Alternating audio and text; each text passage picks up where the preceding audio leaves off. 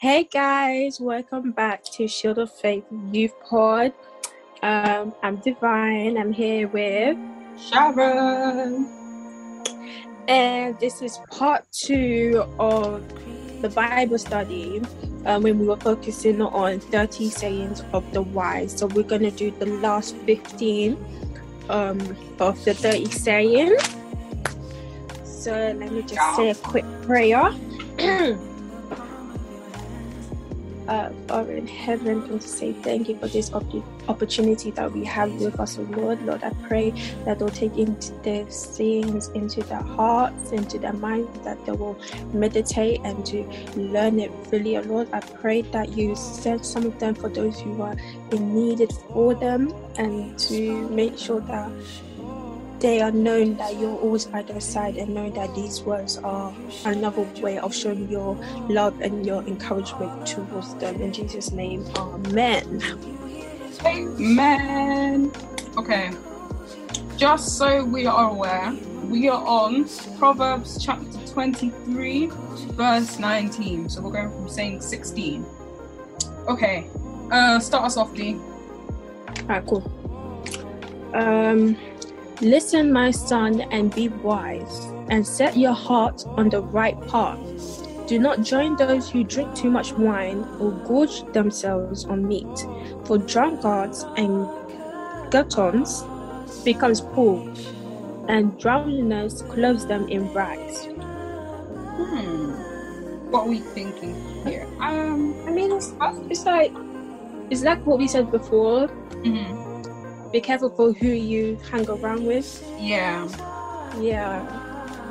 I think it's like basically what you said, but it's like, don't be obsessed or like you shouldn't be doing the activities that they be doing that are sinful at all, but like, don't be doing it too much, that kind of stuff, because that will pull you down, that will really wear you out of your holiness, almost. That's basically what I got, yeah. Okay, I'll say the next one. Listen to your father who gave you life, and do not despise your mother when she is old. Buy the truth and do not sell it. Wisdom, instruction, and insight as well. The father of a righteous child has great joy. A man who fathers a wise son rejoices in him. May your father and mother rejoice. May she who gave you birth be joyful. Okay, that's pretty self-explanatory if you ask me.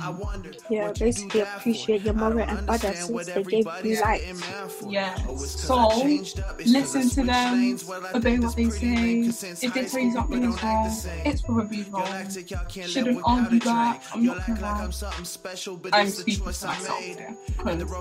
God forgive me, I'm not always the perfect child. Sometimes I give a bit of attitude, sometimes I do argue back. But the Bible tells me, do not do that, to appreciate them and appreciate the gift that they have for me. So I'm going to try and implement that from now onwards. So yeah. So really, there's no such thing of the perfect child. Like, if you put yourself perfect child, you're legit lying to yourself, because you can't be perfect. Everyone has flaws, and there will be some ways that they will do something that our parents will not approve. Yeah. But like, be realistic. Yeah. Don't be like, don't be doing stuff on purpose almost. Yeah. Don't be doing it for the sake of like, I'm going to do this to show that I don't really care about my parents. That's just so, in my opinion, that's not it. That's really bad. Yeah, very. Yeah. So, as a summary, just respect your parents. They kind of like deserve it. Not kind of, but they do deserve it. So, they do deserve it, yeah. I'm not trying to soften it. Like, they deserve it, but not that much. Not really. They completely do. Don't get it wrong. They completely. Yeah. Okay. Okay. So, saying 18. My son, give me your heart and let your eyes delight in my ways. For an adulterous woman is a deep pit and the wayward is a narrow well. Like a bandit, she lies in wait and multiplies unfaithful among men. Okay. Listen, I've been saying this. I've been saying this to all of my male friends. Yeah. Yeah. Go on. When you're in a relationship, there will be someone trying to get in your way, get in your path, and try to destroy that good relationship. So every time when you're in a relationship, pray to break the spirit of Jezebel not to fall upon you, because when that happens, child, game over. I mean, it's not same for males, it's same for females as well, because obviously we don't want with the female community, I don't know why, but people like to bring each other down rather than helping each other to bring us more confident and being more respected towards one another. So it's more of being aware of the spirit of Jezebel, because that spirit is strong in terms of lust and being what's the word, that lies to get their way. Yeah, those type of, just to be careful. Yeah. Of those people. Yeah, I completely agree with you. The thing is, right, let's talk as youths, right? There's a lot of people between the ages of now, before it was 16 to above. Now it's become a thing where it's 14-year-olds and 13-year-olds are now deciding to be in what they call a serious relationship, which I'm sorry, I don't need them. But yeah, that's just I'm sorry, but I just have to say it. You should not be focused on that. You should be focused on your studies, okay? Anyways, I don't want it, the way that it's applied in the Bible, you shouldn't only look at it as women, because it applies to men as well. Exactly what you said. It comes both ways. There could be bad women out there and bad men out there. So basically, just don't fall for those kind of people. Do you know what? Always look for a godly man. Look for a man of God, not a Christian man. Yes, Ephesians chapter 5, woman. Come on. Look for a man of God, not a Christian man. There's a difference. And guys, look for a woman of God, not a Christian girl. There's a difference. There's a very big difference. There's this whole thing now on the Christian community on social media about how guys want Proverbs 31 when girls should be looking for an Ephesians 5 man. Just let that be known, first of all. If you don't know, but to be honest, it's good that you're looking for a Proverbs 31 or a woman or a Ephesians 5 man. But really and truly, you should not be looking for those type of people. You're meant to be focusing on yourself, making sure that you are a 31 Proverbs 31 woman and you are a Ephesians man. That way God can collide your footsteps in the same direction, so you guys can move. Because there's a lot of people that trust in God but still wants to put their action in themselves rather than trust in God and wait for the right time for it to happen. So it's that kind of thing that we just don't patience. We lack of patience, sadly. Yeah. Oh, yeah. This is always such a sticky topic to talk about, relationships. Yeah.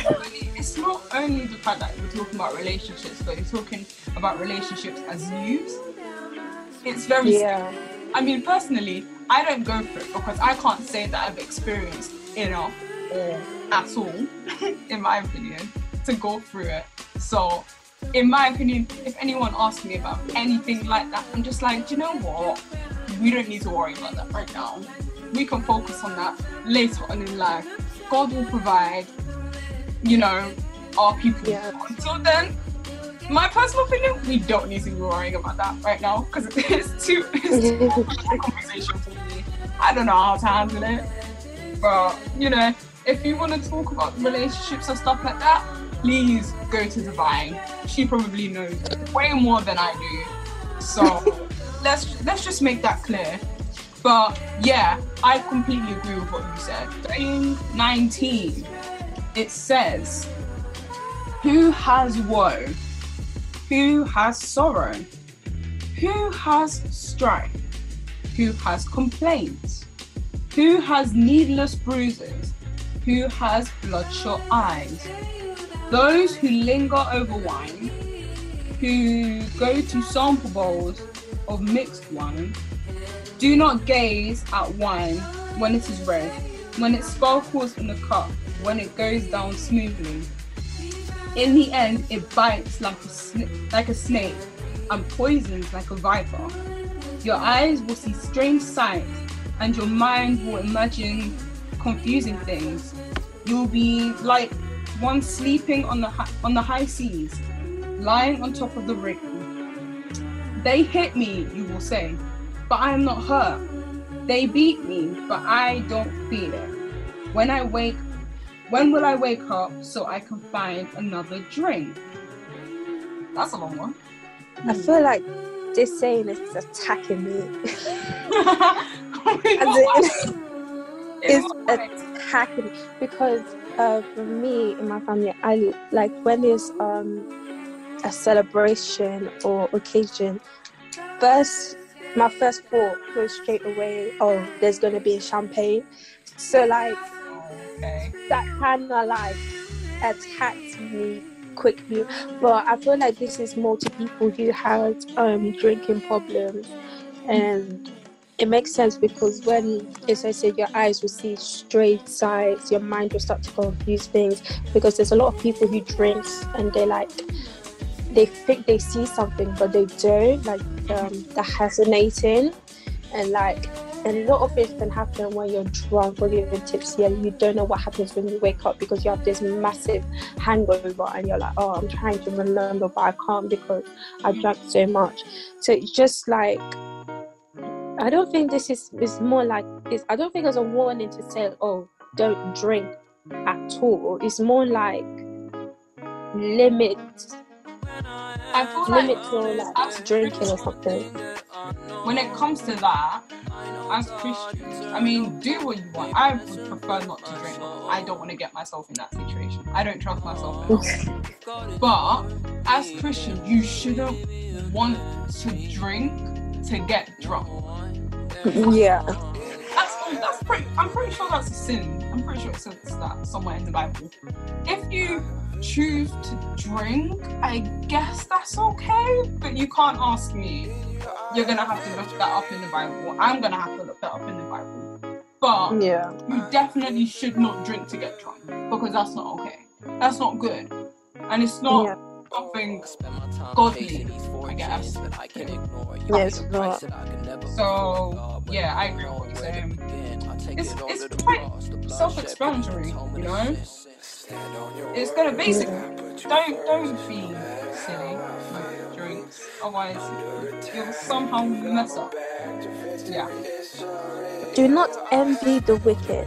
Do not desire their company, for their hearts plot violence and their lips talk about making trouble. It's pretty straightforward. Very interesting. I mean, it's very, like, again, very self-explanatory, but there's some right. Like, well, to be honest, you have to think about it logically. You shouldn't be doing it. The Bible shouldn't have to be telling you to do that anyway. It should be a logical thing to do. Why would you want to go, follow someone who does bad, It's not that there's good that's going to come out. It's true, we're not meant to be like that, but remember, even though that God created this world, the Bible said that the world belongs to the devil, not to God, because the way everything just like turned the 180 to what God imagined, to what he wanted the world to be like. But then I mean, it happened first with the Babylon Tower when God sent the ark with the flood. You know, people will still continue to live the way the flesh wants to live. Yeah, I think that makes sense. Because I feel like for the people in the world, the flesh is stronger than the spirit, and because the flesh is stronger than the spirit, the flesh will guide them to do what they think that worldly things is good to do, rather than your spirit telling you that worldly thing is something that you should not come across. It's that kind of thing. So like, I would say the biggest worldly thing, which is not necessarily a bad thing, it can be good, but I say it's more on the negative side, is social media. Because in terms of, I don't want to say wicked, but I would say, you know, a lot of people envy the famous people, the celebrity, the influencers, and by design the company, I would say like, you know, being more invested in what they do and trying to be like them rather than focusing yourself. And when it says like with the hearts plots violence and their lips talking, making trouble, whatever they're speaking through the video, or whatever they pose, what they did on the picture or in the music video, or whatever they do, the spirit behind them, it can transfer. And like that type of bad energy can transfer to you without you even knowing. And because the flesh feeds off of it, that makes it worse. Yeah. Because the flesh is like, oh yeah, I'm receiving this bad energy, and I'm gonna make this person to guess like what what's this thing that people do now, like I'll get like a surgery, like a nose job, or I'll get my eyebrows done or something, which is not necessarily a bad thing. If you're doing it for yourself, good for you. Like, you're doing it to make yourself confident. But there are some people who will try to make themselves look like someone when you know that in your own image you're already beautiful as it is. So that's what I think. Well, this thing is. I agree with you. I completely agree with you. And from that, it kind of shows you the importance of having like the Holy Spirit within you, because, you know, with the Holy Spirit, it gives you, like what we were talking about in the last podcast, discernment. Like, say for example, you know, when you were talking about like music videos and stuff like that, like, don't get me wrong, I have social media, so of course stuff like that, it pops up every now and then, but it's a thing where your mind and your spirit should choose whether you should be doing, whether you choose to look at it or whether you don't. You know what I mean? Yeah. So it's like, it's this kind of verse in what you said, it kind of shows you how important it is to not be blind to everything, because not everything is good. Like what you said, things can have spirits inside you might not even realize. So it's so important not to be oblivious to everything. You need to be aware of stuff. You know, us Christians, as much as we want to, you know, share the gospel and platforms, we need to make sure that while we're doing that, we're not caught in something else that can pull us down. So yeah. Oh, I had another thought. You know, this is not only towards like celebrities and influencers, this is actually towards Christians as well. Because, for example, if you say like when you go to a church and you see let's say a pastor, he's there, he has money, he has these cars, and you know, when you visit his house, he has like this big house that holds parties and everything. Don't be jealous of them, because you never know what they did to get in that position. Because I can't lie, there are some pastors that are moving a bit sketchy. So, and when it says do not decide that.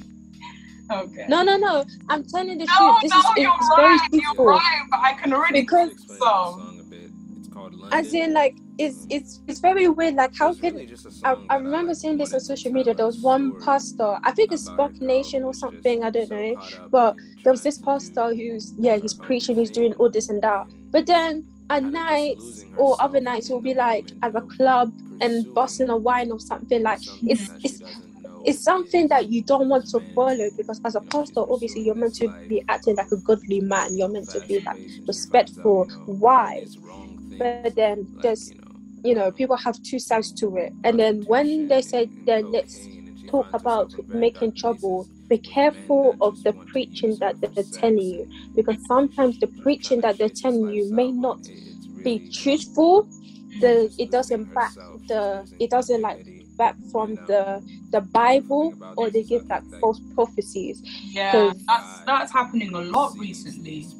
I realize very a lot, and yeah, that's one I want to take out there. Yeah, because you've pretty much said everything that I would say. So you really did cover this, So yeah. I was just here making notes. But yeah, Ryan, you put everything down for that. So okay. Saying 21. I'll read it. Okay. By wisdom a house is built, and through understanding it's established. Through knowledge, its rooms are filled with rare and beautiful treasures. Do you know what? This reminds me of the story of the wise. I think it's somewhere in the New Testament, and it's talking about how they built a house by like the beach, the shore, or something like that, and then someone made it with a rock, and then. You mean the parable that Jesus told to the people? Yes, that. It kind of reminds me of this, with the wisdom and, understanding the word and knowing how to practice the word, then that is you symbolically creating a house, and then you're able to like fill it with, the rare and beautiful treasures. You can I personally linked it to that. So it was kind of like immediately it was kind of telling me that if you listen and if you really obey by the word and stuff like that, then you'll have like a foundation, and that foundation in your life is, the trust, the faith, the love, all that kind of stuff that you're able to get from God. And then that can build you up. That can build you up physically, spiritually, financially, emotionally, however you see it. But being able to take in the knowledge, take in with the wisdom, and being able to practice it, it creates that one thing where it's like you start to fall down. It's not gonna shake you down completely, because you still have that one foundation, you have that one block that you've created by listening and practicing your faith. So yeah, I just wanted to say that if you want to read the parable that Jesus spoke to the people, to the crowd, it's in Matthew chapter 7 verse 24. Okay. Yeah. Also, based on, I just want to say for saying 20, the way it says about true and false prophets is also in Matthew 7, chapter 15 to 19. Yeah, just want to say that. Okay, next one. I need to study that. Oh, right. Saying 22. The wise prevail through great power, and those who have knowledge master their strength. Surely you need guidance to wage war, and victory is won through many advisors. I like that. I really do like that. Do you want to go first, Steve? I think it's saying that when you're being wise, you receive more power, and you're more likely to move on. No, I don't really understand. Okay. And when I just read it again while you were speaking.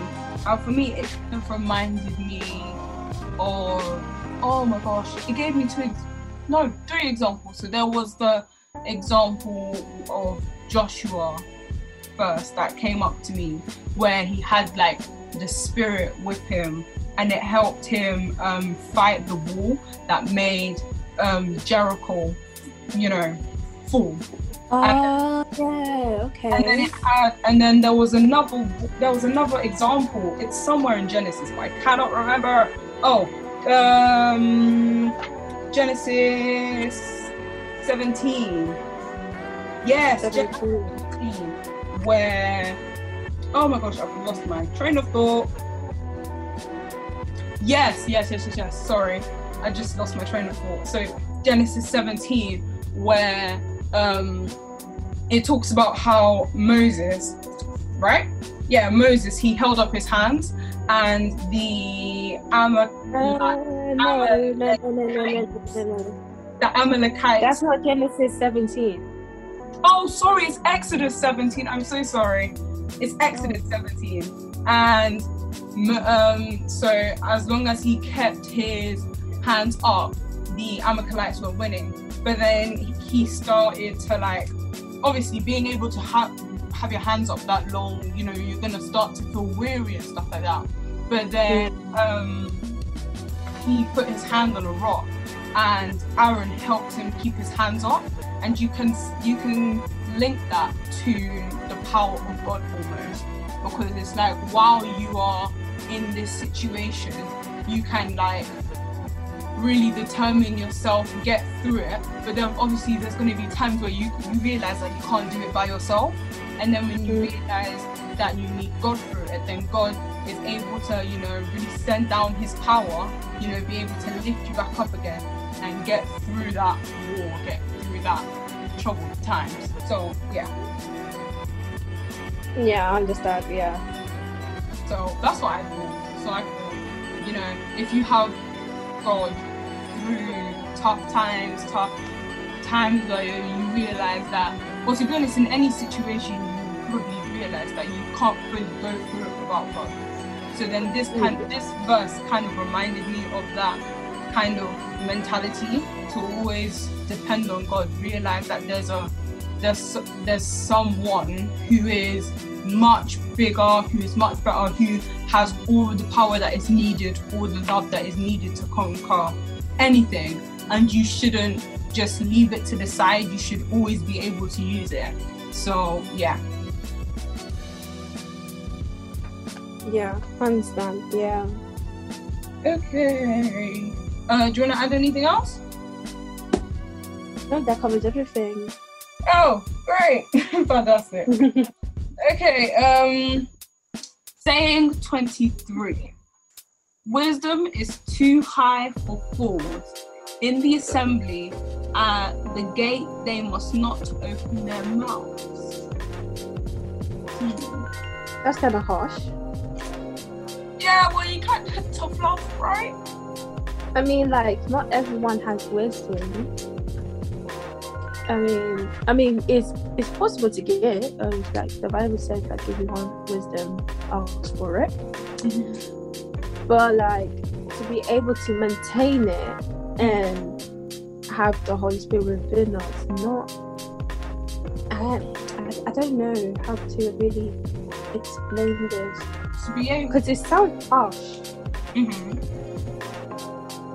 I don't know, with this, it kind of gives me the idea, because there are some people who are like so against the idea of Christianity. It's mind-blowing. And it's like, well, if you are so against the idea of God and Jesus and stuff like that, then you don't have any right to speak the day of judgment, stuff like that, because you willfully chose to ignore, chose to deny, chose to insult Christianity over and over and over and over again. And it's like, when it comes to the part where God is having to look at the book of life and you're asking God for forgiveness, God isn't going to be able to save you at that point, because you were so disrespectful to him. You were not following any rules. You wasn't appreciating the word. You was taking grace for advantage, that kind of stuff. I get that, but it's like, at the same way, for those type of people who are against Christianity, for some reason, I feel like the insults, the comments, the signs, the actions, or whatever they do, I feel like it's coming from experience. And like, for example, I would say I was one of those people, like, even though I was going to church and I was praying at home, I wasn't really fully into it. I was actually against Christianity from the start. Like, I was like, oh yeah, this is boring. Why do you have to read the Bible? Why do you have to pray when there's no one there, or stuff like that? But then I had a dream, and it was a dream when it was like, oh my God, so long ago, God help me. Okay, yeah. I had a dream, I was in a forest. It was so dark, I was by myself. There was just no one there, it was just me. And I was like walking in circles. And then, out of nowhere, I was surrounded by wolves, like wolves was like surrounding me. And I was like, oh my gosh, what can I do? I can't climb, I can't jump, I can't do anything. Because at that moment, when you see something really scary, you just froze it. And I was like that in my dream. And then I heard the voice, and the voice brought me to a Bible verse that held in my heart for the longest time, which is Joshua chapter 1 verse 9. Like, be strong, be courageous, remember God is with you. And then when I heard that voice, and I was like, okay, that's when I believed in my sleep. I don't know if that makes sense, but I believed it because it's something that I saw in my dream, and I heard the voice.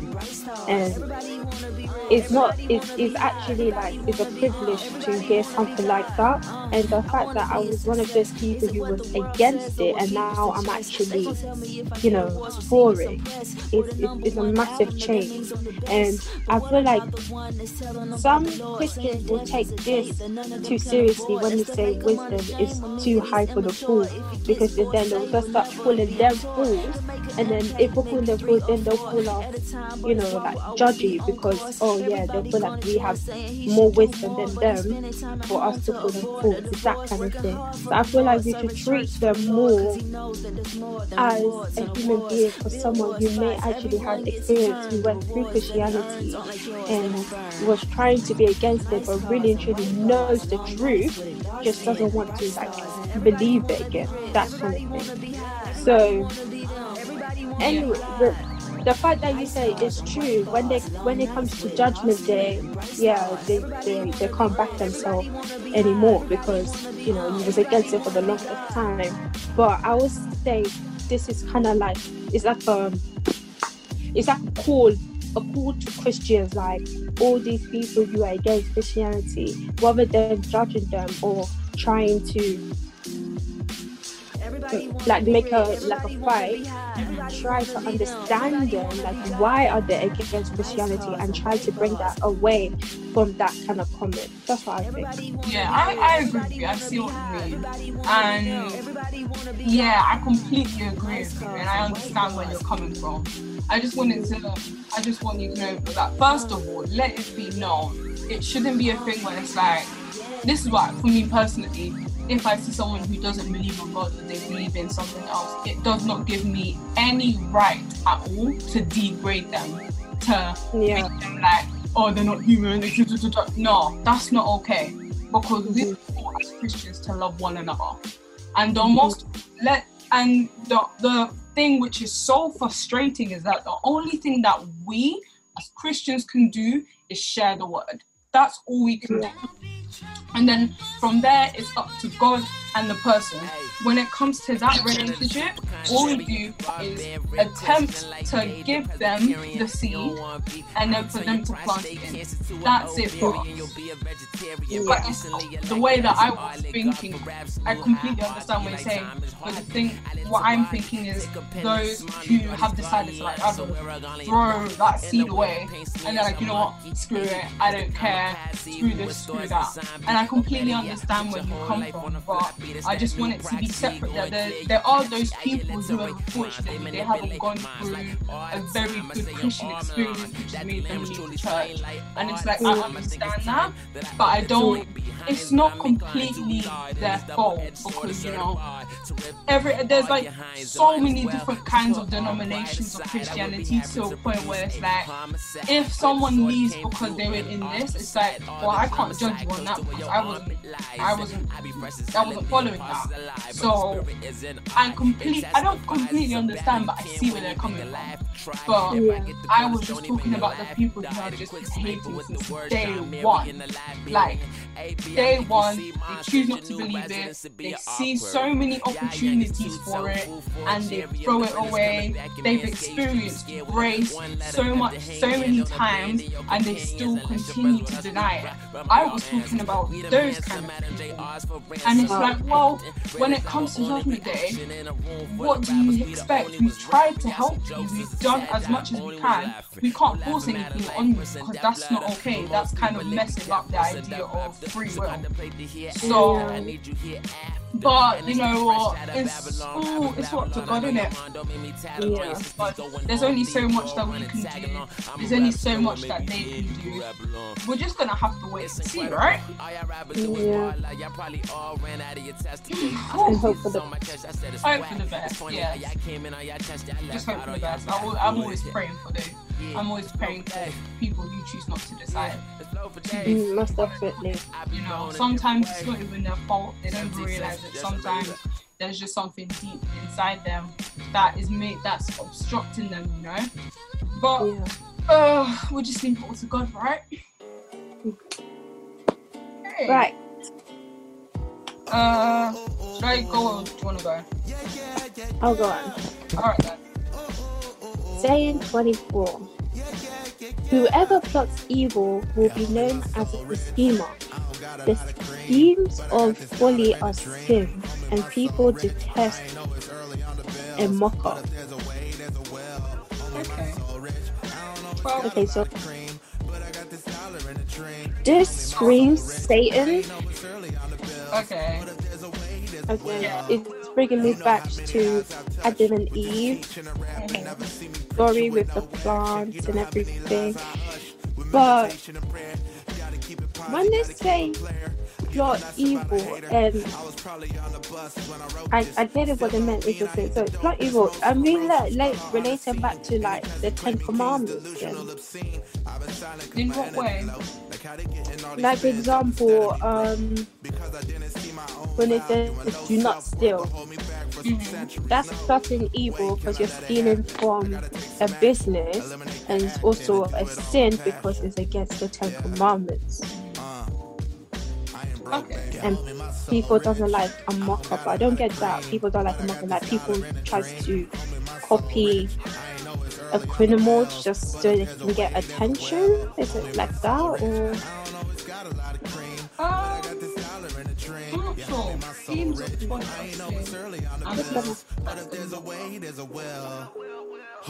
watch my pockets, watch my profit. You don't want that smoke. You can't block that Wait, I'm just gonna look up a different Bible version. See if they have something different. I usually English Standard Version or the Children's International Version, because it's like really simple. Usually a lot easier to understand. But either English Standard or Children's International. Okay, English Standard says, whoever plans to do evil will be called a schemer. The division of folly is sin, and the copper is an abomination to mankind. Oh, wow. What a twist. That's a lot more like aggressive, if you ask me. Yeah, wait, let me see another one. Okay, so let's say King James version. Okay, he that deviseth to do evil shall be called a mysterious person.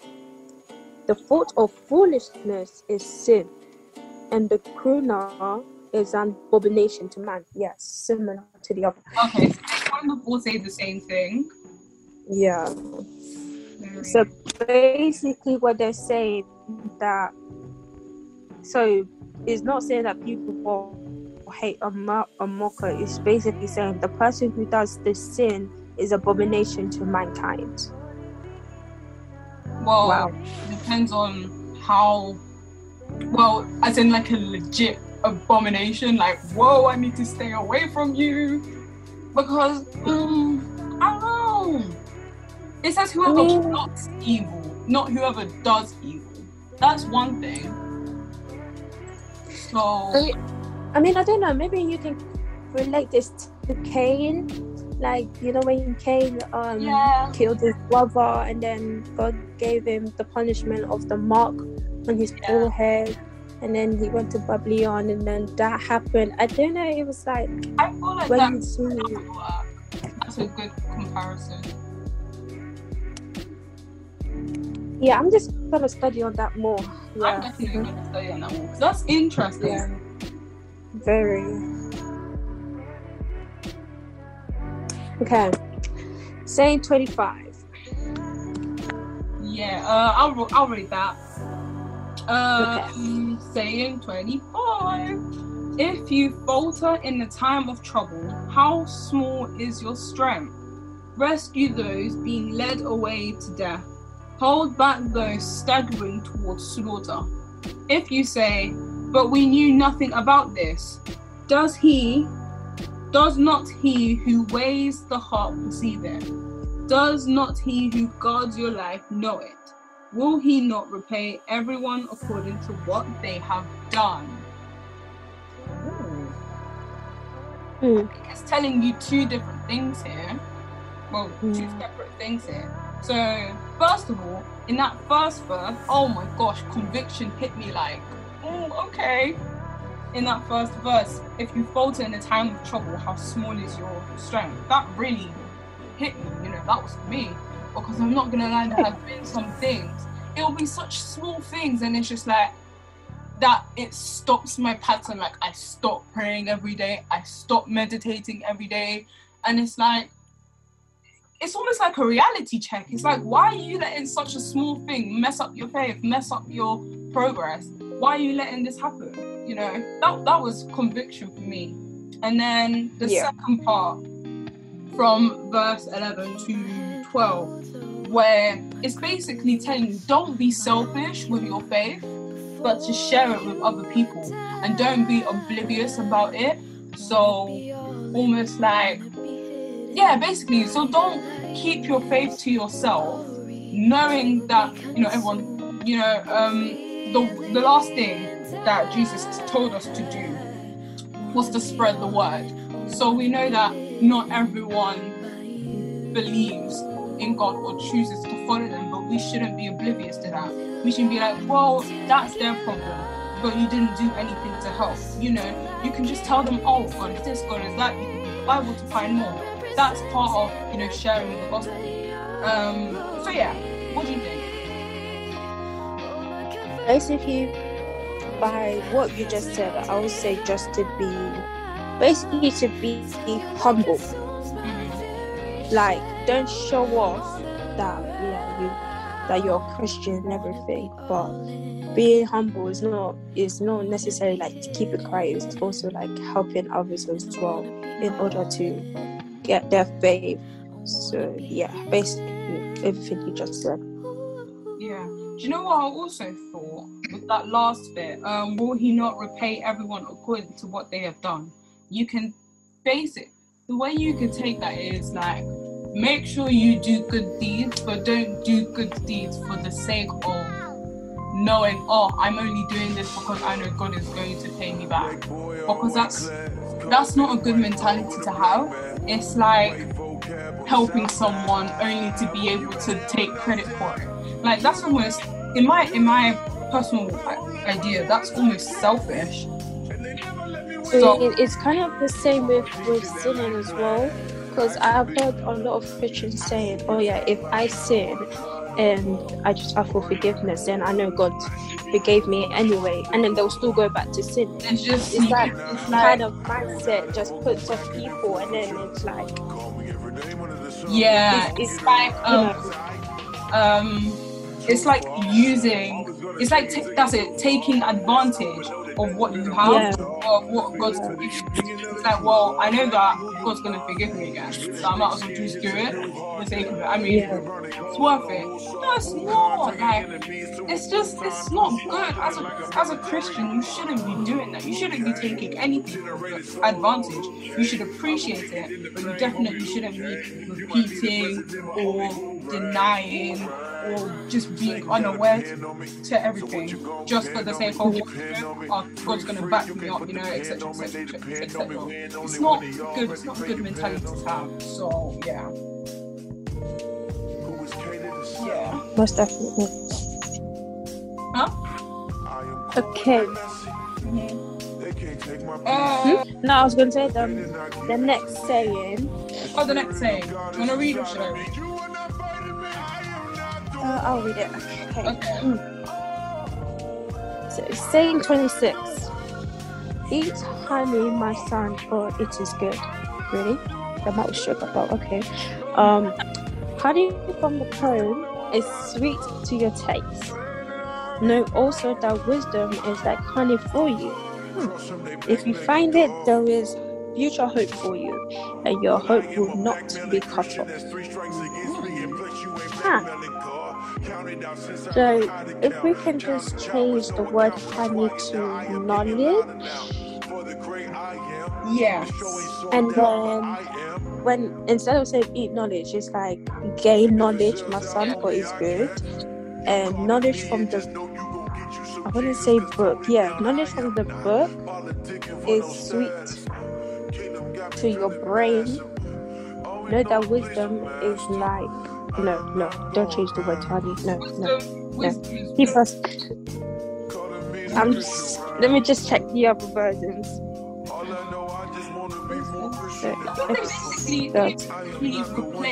They try to simplify it almost. So instead of using wisdom, it's like showing wisdom with the example of the honey. So we know that honey is something that everyone likes. Honey is seen as a delicacy. So it's like, have the honey because it's good for you. In this term, in the way that they've used honey, they're saying, have the knowledge, consume it all, really dwell on it because it's good for you. It will benefit you. And then if you have this wisdom, have this knowledge, then it gives future hope, Jeremiah 29:11, that kind of stuff. And your hope won't be cut. Yeah. So, what other versions did you find? No, it's legit exactly the same here. Okay. Although in verse 14, it says, rather than it's saying that wisdom is like honey for you, it says that know that wisdom is such to your soul. I feel like that part makes more sense. Yeah, I like that. It's basically saying the same thing, but in a deeper way. Yeah. It's like, I like that. Interesting. Right. Okay. Saying 27. Yeah. Do not look like a thief near the house of the righteous. Do not plunder their dwelling place. For though the righteous fall 7 times and they rise again, but the wicked stumbled when calamity strikes. Yeah. That kind of relates back to the parable that we were talking about, It really does. And oh my days, I was listening to the song, what do you call it? Donny McClurkin. And he sings the song, We Fall Down. Oh my gosh, I was thinking of the same song. We fall down. But you know what? If you listen if you listen to the reprise version, he starts preaching at the beginning. And he starts after the chorus, and then it's like he starts preaching. He starts talking about what does the verse really mean. I can't find it, but when he was talking about the verse, he was talking about that the foolish will stay on the ground, but the wise man will know when to get up. Yeah. And when we know when to get up, we like basically showing how we are actually like, you know, we're not letting anyone to bring us down. Like even though that the devil sends something towards us trying to distract us or to stop us from reaching our goal, the wise people will know that even though that it keeps sending our way, we're still going to overcome. We're still going to grow stronger than how the devil sees us. Because even though that we fall down, as long as we keep getting up, we will stay victorious. Yes. Okay. Good for us then. That's what I got. I completely agree. I was basically thinking of the same thing, you know. It's pretty much telling us that you can be evil, but don't try to go for someone who is really in the power of God, someone who is righteous, someone who is like holy to the max, because you could try to pull them down, but they will never stay down if you're down. They will always be able to pick themselves up and continue to go. And that's the kind of mentality that us Christians should have. We should be holy to the max, you know. Yeah. We shouldn't allow something to make us fall on the floor and keep us there. We need to have the determination, we need to have the courage to go back up and continue to walk. And that, if we do that, then it makes us righteous, it makes us holy, it makes us real followers of God. So yeah, most definitely. Okay, do you want to say anything else? Let's move on. Okay, saying 28. Do not gloat when your enemy falls. When they stumble, do not let your heart rejoice. For the Lord will see and disapprove and turn his wrath away from them. I think that's very important. It's almost like saying, okay, so God gave you this. God gave you this gift, God gave you deliverance, etc., etc., etc. But you see someone who may not have gone as far as you have, but you shouldn't just like watch them and laugh at them and leave them there, because when you think about it, it makes you worse than that person. It shows that you don't have good intentions. It shows that you don't have a good heart. So instead of doing that, you should help them. Because if you don't, then you need to remember as well, God looks at your heart. God looks at your heart. So if you see someone who's going through a storm, or who's really they're really in a vulnerable situation and they're not finding it easy to stick with God, you shouldn't be like, that's your fault. You know, you shouldn't boast about what you've got. You shouldn't take what miracles and what blessings you've got to advantage almost, because it makes you just as bad. God can see that through your heart you don't really need the love and the sharing that you're meant to have, but instead you just have bad intentions. So yeah, that's basically it. But I can't lie, this saying is basically a slap in the face, because let's say going back to secondary days, I don't know what it's like for everybody else, but when I was in secondary, I wouldn't say me laughing at an enemy was bringing me pleasure. I was saying me laughing was for me trying to fit in, if that makes sense. is more like when you see someone laugh at someone, you be like, oh yeah, maybe in your head you're thinking, oh yeah, let me just laugh at them as well so that I can feel included, that kind of thing. So I feel like this was a slap in my face. Like if I was to go back in time and tell to my secondary days me, I'll be like, instead of laughing at the person, at the misery, like help them or give them some sort of advice or something that could help them to not to do it again. And it's something like some people make jokes or laugh just so they can hide their inner feelings and they don't want everyone to know. But when you are filled with the Spirit, your spirit will be able to tell you if their spirit is feeling a bit different. Like you'll be able to determine what the spirit is like, if they're sad, if they're upset, if they need confidence, that kind of thing. Because I feel like especially that's very helpful, and that it helps them to feel better as a person, I would say. So like I actually agree with this. So instead of laughing at them, like you said, help them and help them to be a better person, that kind of thing.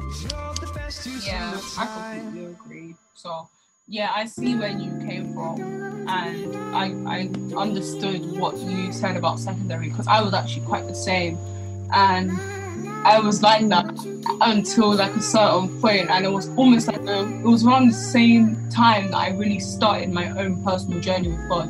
And then I realized, what am I actually achieving, or laughing at this person and making them feel worse than they already did? It's not really gaining me any benefit, but it kind of makes you feel worse in a way, because when you realize that, you feel a lot more worse. You're like, I've now contributed to this person's pain. And as a person, let alone a Christian, that's not something that people would find pleasure in, that would upset someone. So yeah, this saying really does speak volumes to a lot of young people. So yeah. Okay, saying 29? Yeah. Okay, do you want to say it? Okay.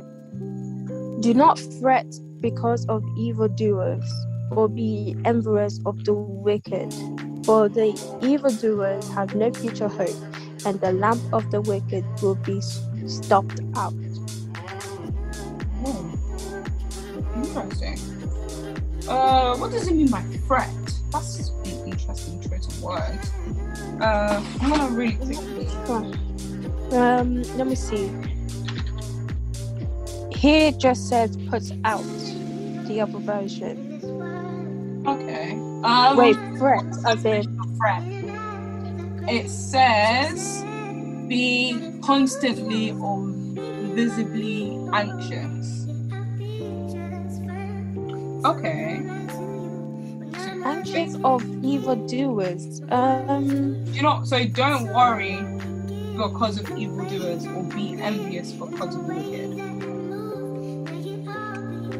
Okay, I think I get it, So basically, don't worry about them, so we should just go on of our life because they have no hope. Not necessarily. And we do. Because not necessarily, because it's like you kind of dismissing them when you could help them. Maybe it's more of a thing where it's like, I just had it in my head. What's the word? It starts with an I.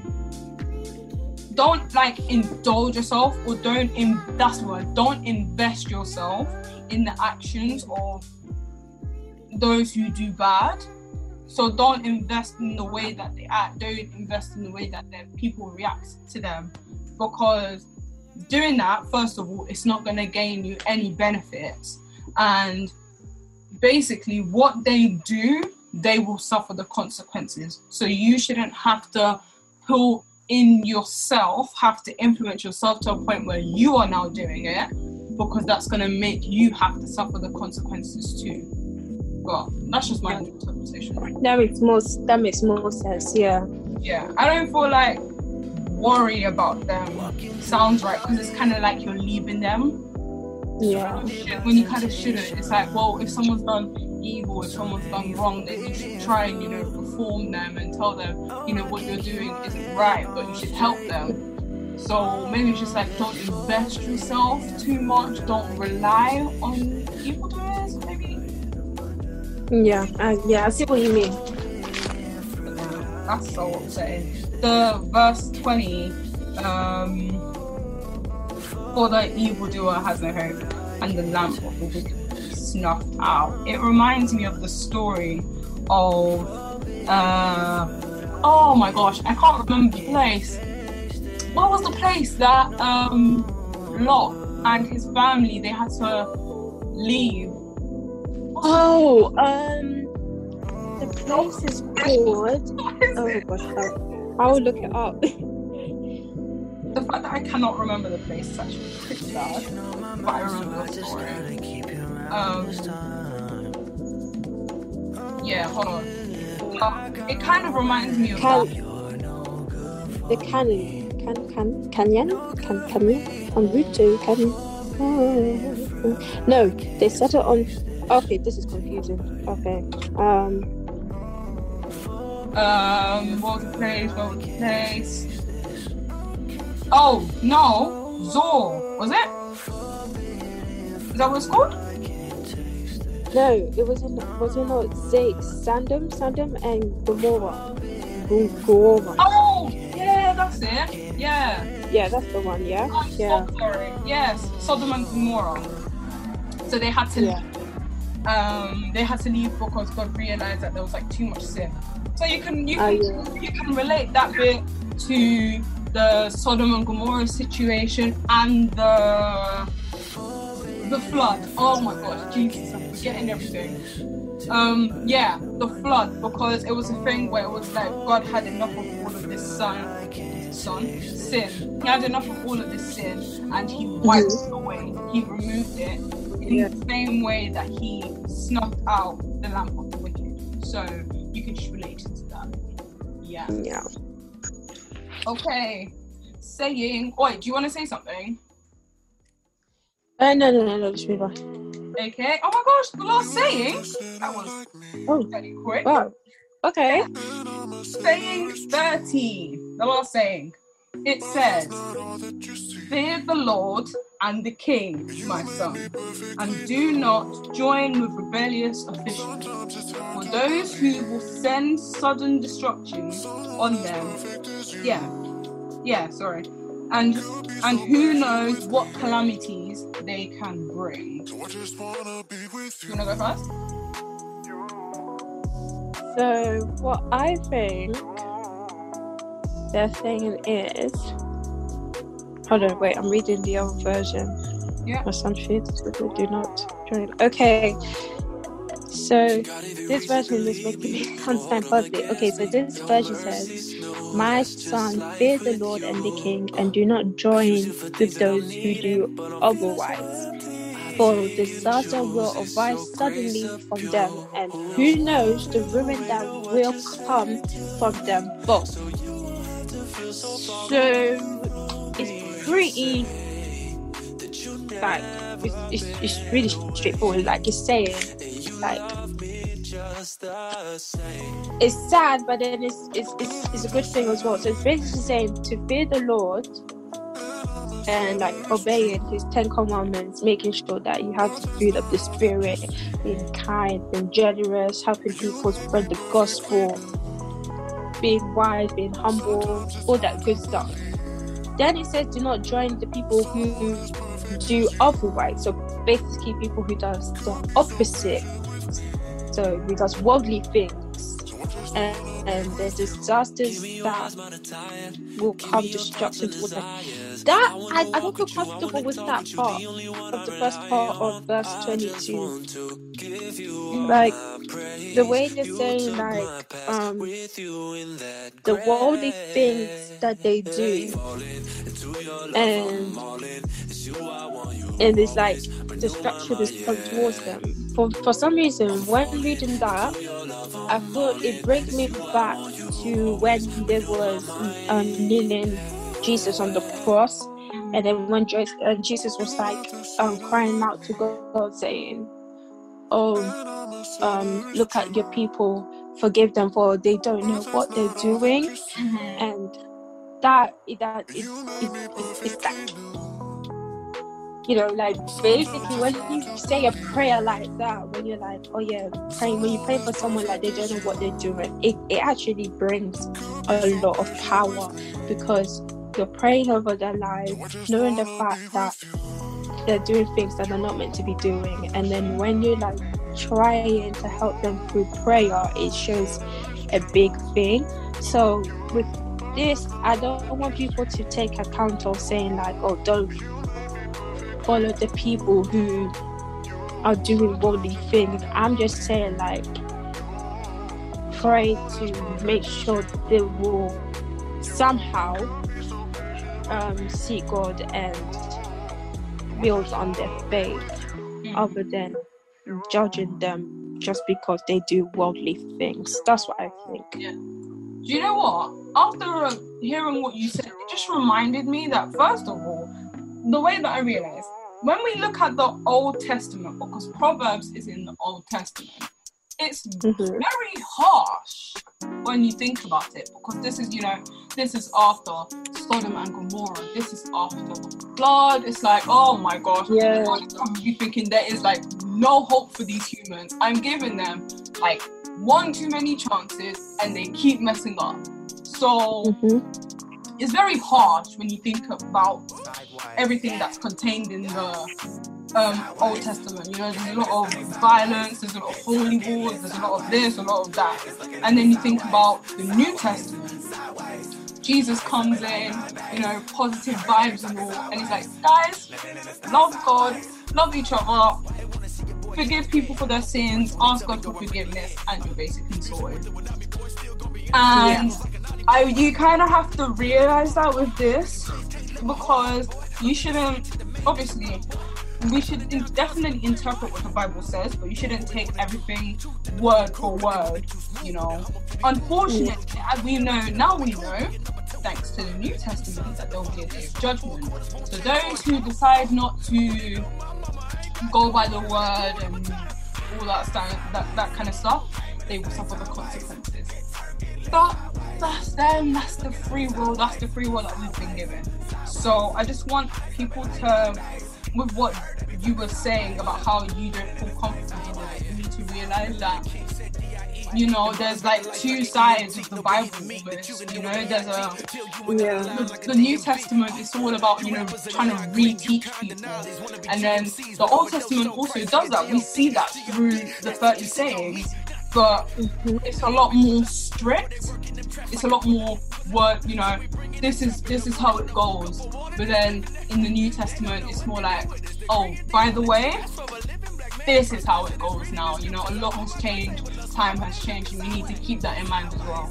But it is basically saying the same thing, you know. If they go back, if you do associate with yourself with those who are not really good, then when something bad happens to them, it can happen to you too. And in my opinion, it's not worth going through. So do this to yourself. And just so I know, that last bit, it's like, it says, when it says those two will send destruction on them, is that referring to the Lord and the King, or the rebellious officials? Just so I know. It's relating to the rebellious officials. Yeah. So, if that's the case, then you don't want to be associating yourself with those who do bad, because you never know. It's a thing where it's like they might do bad on you. So is it really worth trusting people who do evil to protect you when there's a loving God and His Son who's willing to take you in as who you are? You know what I mean? Yeah. But just don't associate yourself with bad people. Yeah. Yeah. Yeah, that's it. Yeah. Oh my gosh. Wow. We did it, guys.